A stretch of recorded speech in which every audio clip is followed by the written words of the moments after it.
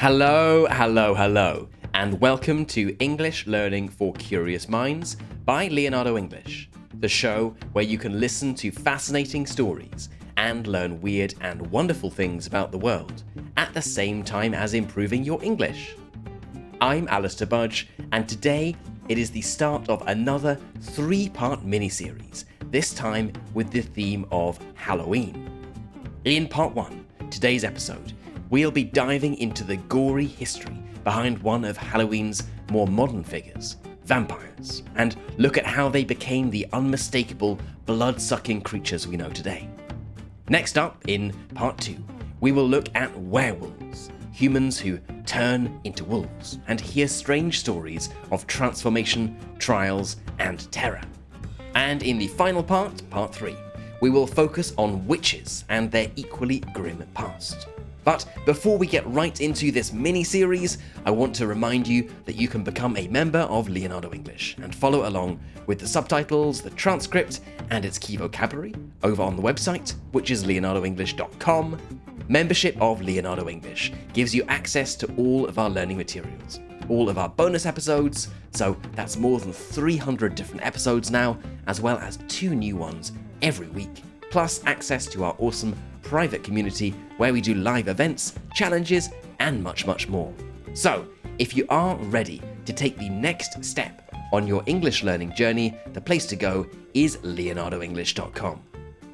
Okay, let's get started and talk about the spooky world of vampires. The year is 1893. Your name is Jonathan Harker, and you are a young English lawyer. One of your clients, a man living in Transylvania, has called you to his castle to finalize a property transaction. The journey has been very long, cold, and quite frankly, creepy.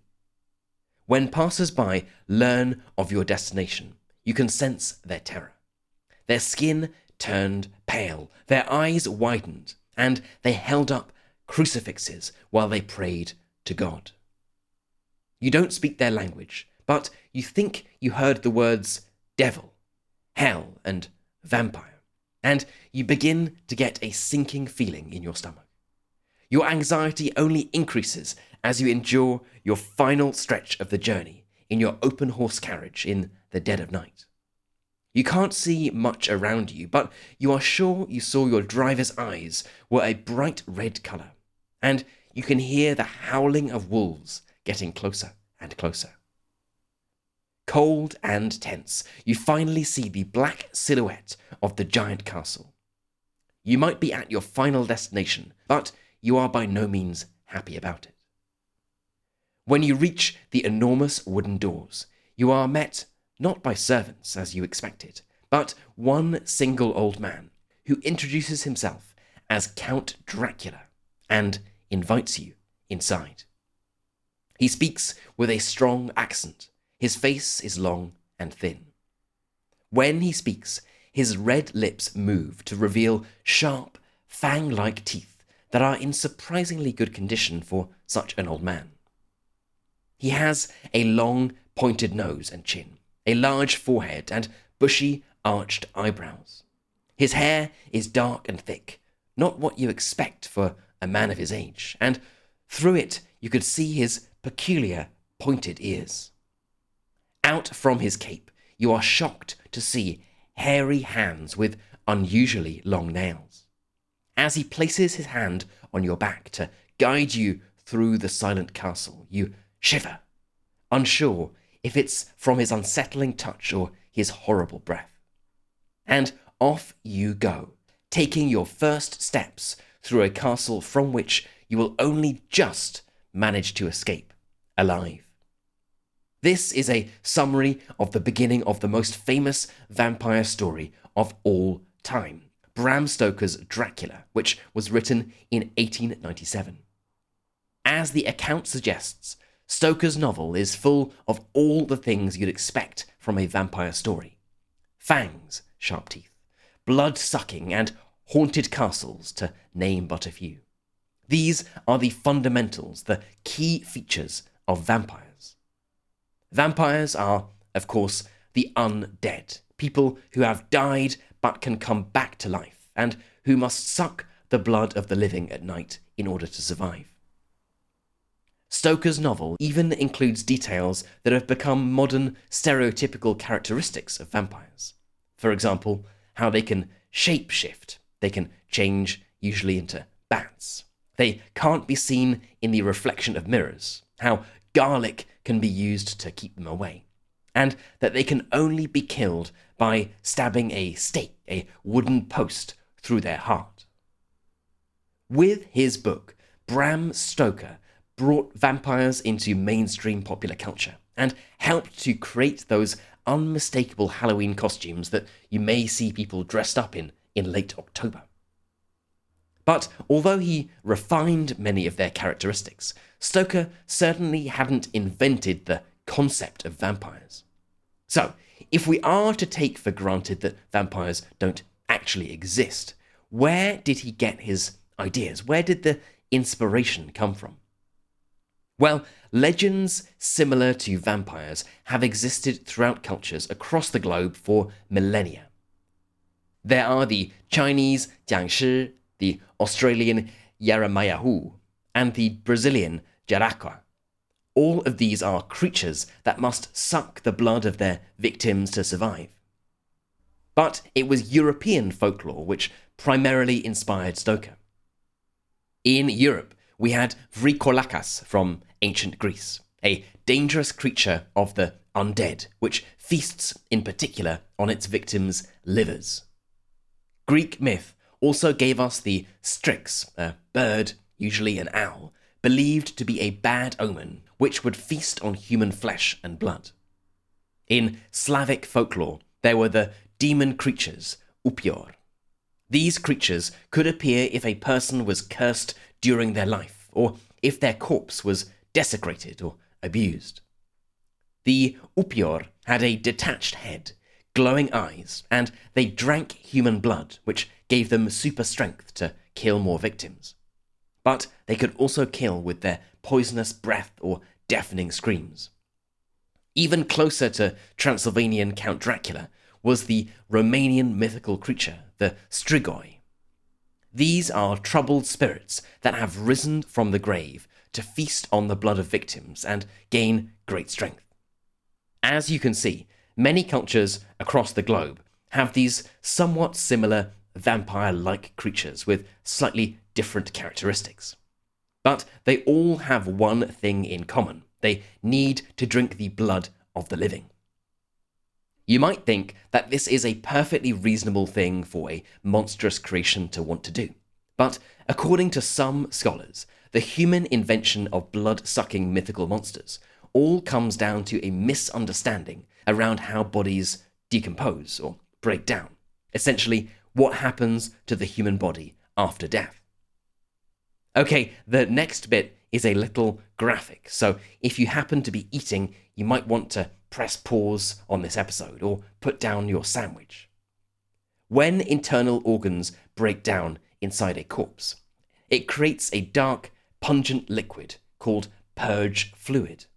This fluid can leave the corpse through the nose and the mouth. Historians believe that people thought this fluid was blood, and a sign that the corpses had been drinking the blood of the living. But why were people digging up corpses, digging up dead bodies? Well, again, this comes down to a misunderstanding about the way that the human body, and in particular disease, works. Especially in the medieval era, when there were epidemics such as the plague, the Black Death, vampires or vampire-like monsters were often blamed for spreading disease. When there was a large number of deaths happening in one area, instead of saying, this is a disease, it has spread, people, especially in rural communities, feared that there was a new supernatural killer on the loose, a vampire being a commonly blamed culprit. Though, as we will see in part 2, there were instances of this being blamed on werewolves as well. The villagers would dig up the dead bodies. They would see the purge fluid. They would think that this was proof that the person had drunk the blood of the living. and had spread disease, and this was all the proof they needed. In some cases, they would even take drastic action to stop these dead people from being able to rise again from their graves. In Venice, archaeologists have uncovered buried plague victims from the 16th century, and among them is one body with a brick in its mouth. Historians believe this to be an attempt to prevent the individual from rising from their grave and feasting on the living. Of course, superstition and the belief in dark magic was common during the Middle Ages, and vampires were just one of the many strange beliefs in Europe at this time, as our next episodes will show.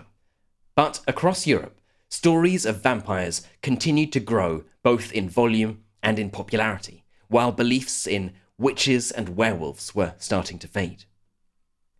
During the 18th century, increasing accounts of vampire sightings were reported, and the period of 1725 to 1755 has been dubbed the Great Vampire Epidemic.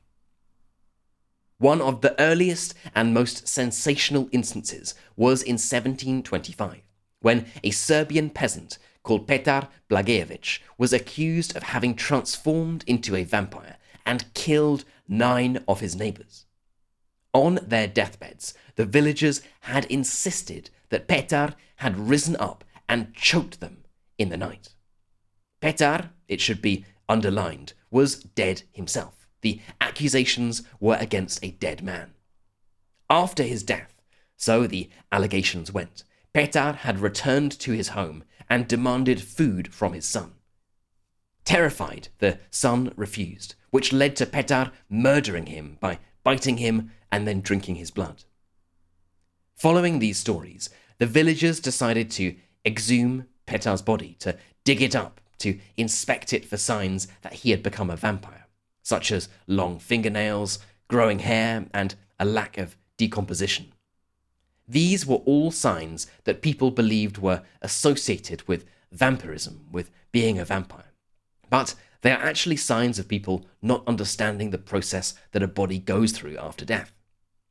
Again, this is a little bit gory, but after someone dies, their skin begins to shrink on their body, which makes their fingernails and hair appear longer.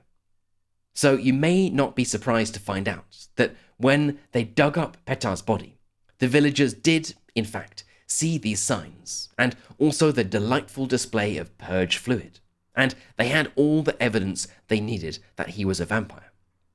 The village then had no options other than to destroy Petar once and for all, before he killed every single inhabitant who remained. So they burned Petar's body to ashes, ensuring he could never rise again. Petar's story spread rapidly throughout Europe, translated into German, French, and English, and it did much to accelerate the contemporary vampire craze, which was particularly strong in rural areas. Hysteria grew to such a point that by the mid-18th century, the Pope was forced to declare that vampires were fictions of human fantasy. The ruler of the Habsburg Empire, Maria Theresa, was forced to intervene as well, and she would send her personal physician to investigate whenever someone was accused of being a vampire. He concluded, perhaps unsurprisingly, that vampires were absolutely not real, and so she too announced that vampires were nothing but superstition and fraud, and she outlawed the practice of digging up graves and examining the bodies of the dead. Many other European countries followed the Habsburg stance on vampires, and developments in science certainly helped to prove that vampires simply didn't exist. But none of this could put a dent in, could damage the popularity of vampire stories. And though the belief in real vampires did start to decline, the popularity of their stories certainly did not. And vampires soon became a source for novelists and storytellers. The first vampire novel published in English was John Polidori's 1819 story, The Vampire, which was inspired by the scandalous life of the famous English poet, Lord Byron, who is imagined as the suave or charming vampire, Lord Ruthven. As a quick side note, if you would like to learn more about the scandalous life of Lord Byron, check out episode 244 if you haven't done so already. Okay, back to vampires and Polidori's The Vampire. This book was immensely influential and set a trend of other vampire stories coming to press. But none were as popular as Bram Stoker's Dracula, which combined features from all these stories, real and fictional, but with an added sensuality and horror that was clearly a recipe for success in Victorian England and beyond. Indeed, Stoker's novel has never actually been out of print since it was first published in 1897. But aside from tales of peasant vampires across Europe, Stoker's Dracula is believed to be inspired by one more infamous figure from history, Vlad the Impaler. And it's here where some descriptions will get a little graphic again, I'm afraid. This brutal ruler of 15th century Romania got his nickname from his preferred method of torture, impaling his victims on a wooden or metal pole alive and leaving them there to die for hours or sometimes even days. Truly a horrific way to go. Vlad's other preferred methods of torture included beheading, skinning or boiling victims alive, and even paying diseased men to infect his enemies. There are even stories that Vlad would invite enemy families over for feasts, only to stab them all and continue to eat amongst their dying bodies. Some even said that he dipped his bread in their blood, and it is this bloodthirstiness, as well as their shared homeland, that has led to Vlad the Impaler's identification with the world's most famous vampire.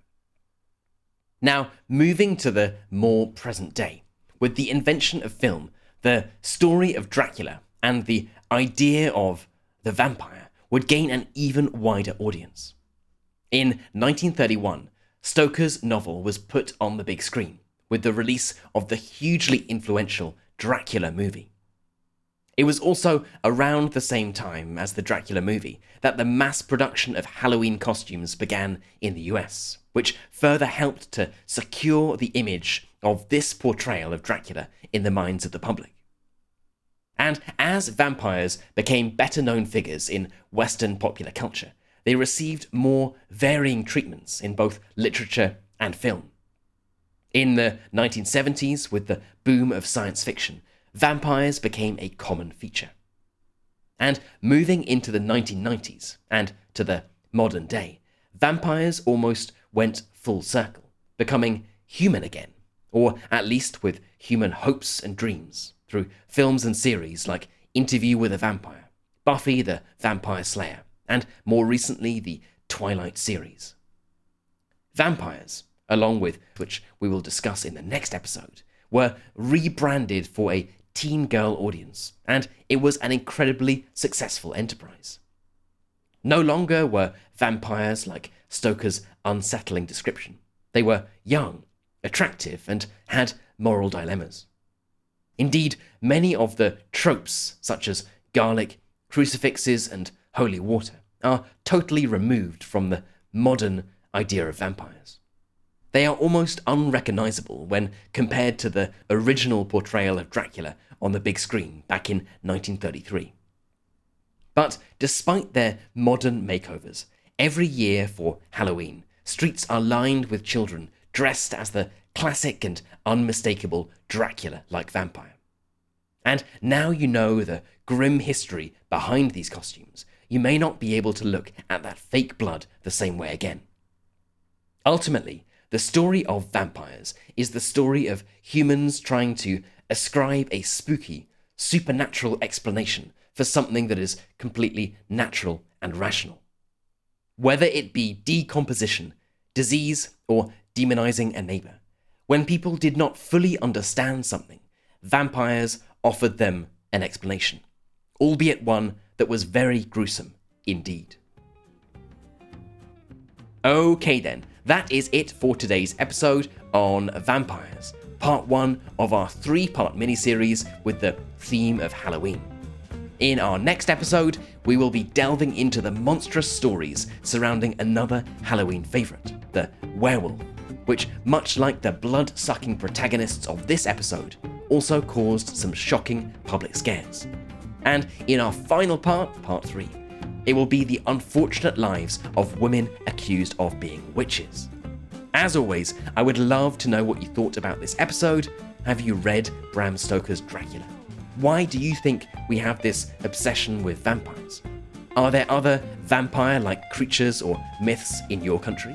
I would love to know, so let's get this discussion started. For the members among you, you can head right into our community forum, which is at community.leonardoenglish.com, and get chatting away to other curious minds. And as a final reminder, if you enjoyed this episode and you are wondering where to get all of our bonus episodes, plus the transcripts, subtitles, and key vocabulary, then the place to go for that is leonardoenglish.com. And if you aren't yet ready to become a member, but you would like to do something to support the show, then I would love for you to think about leaving a review or a star rating on your favourite podcast app. It takes less than 30 seconds to do, but they are super helpful, and each one brings a smile to my face. You've been listening to English Learning for Curious Minds by Leonardo English. I'm Alistair Budge, you stay safe, and I'll catch you in the next episode.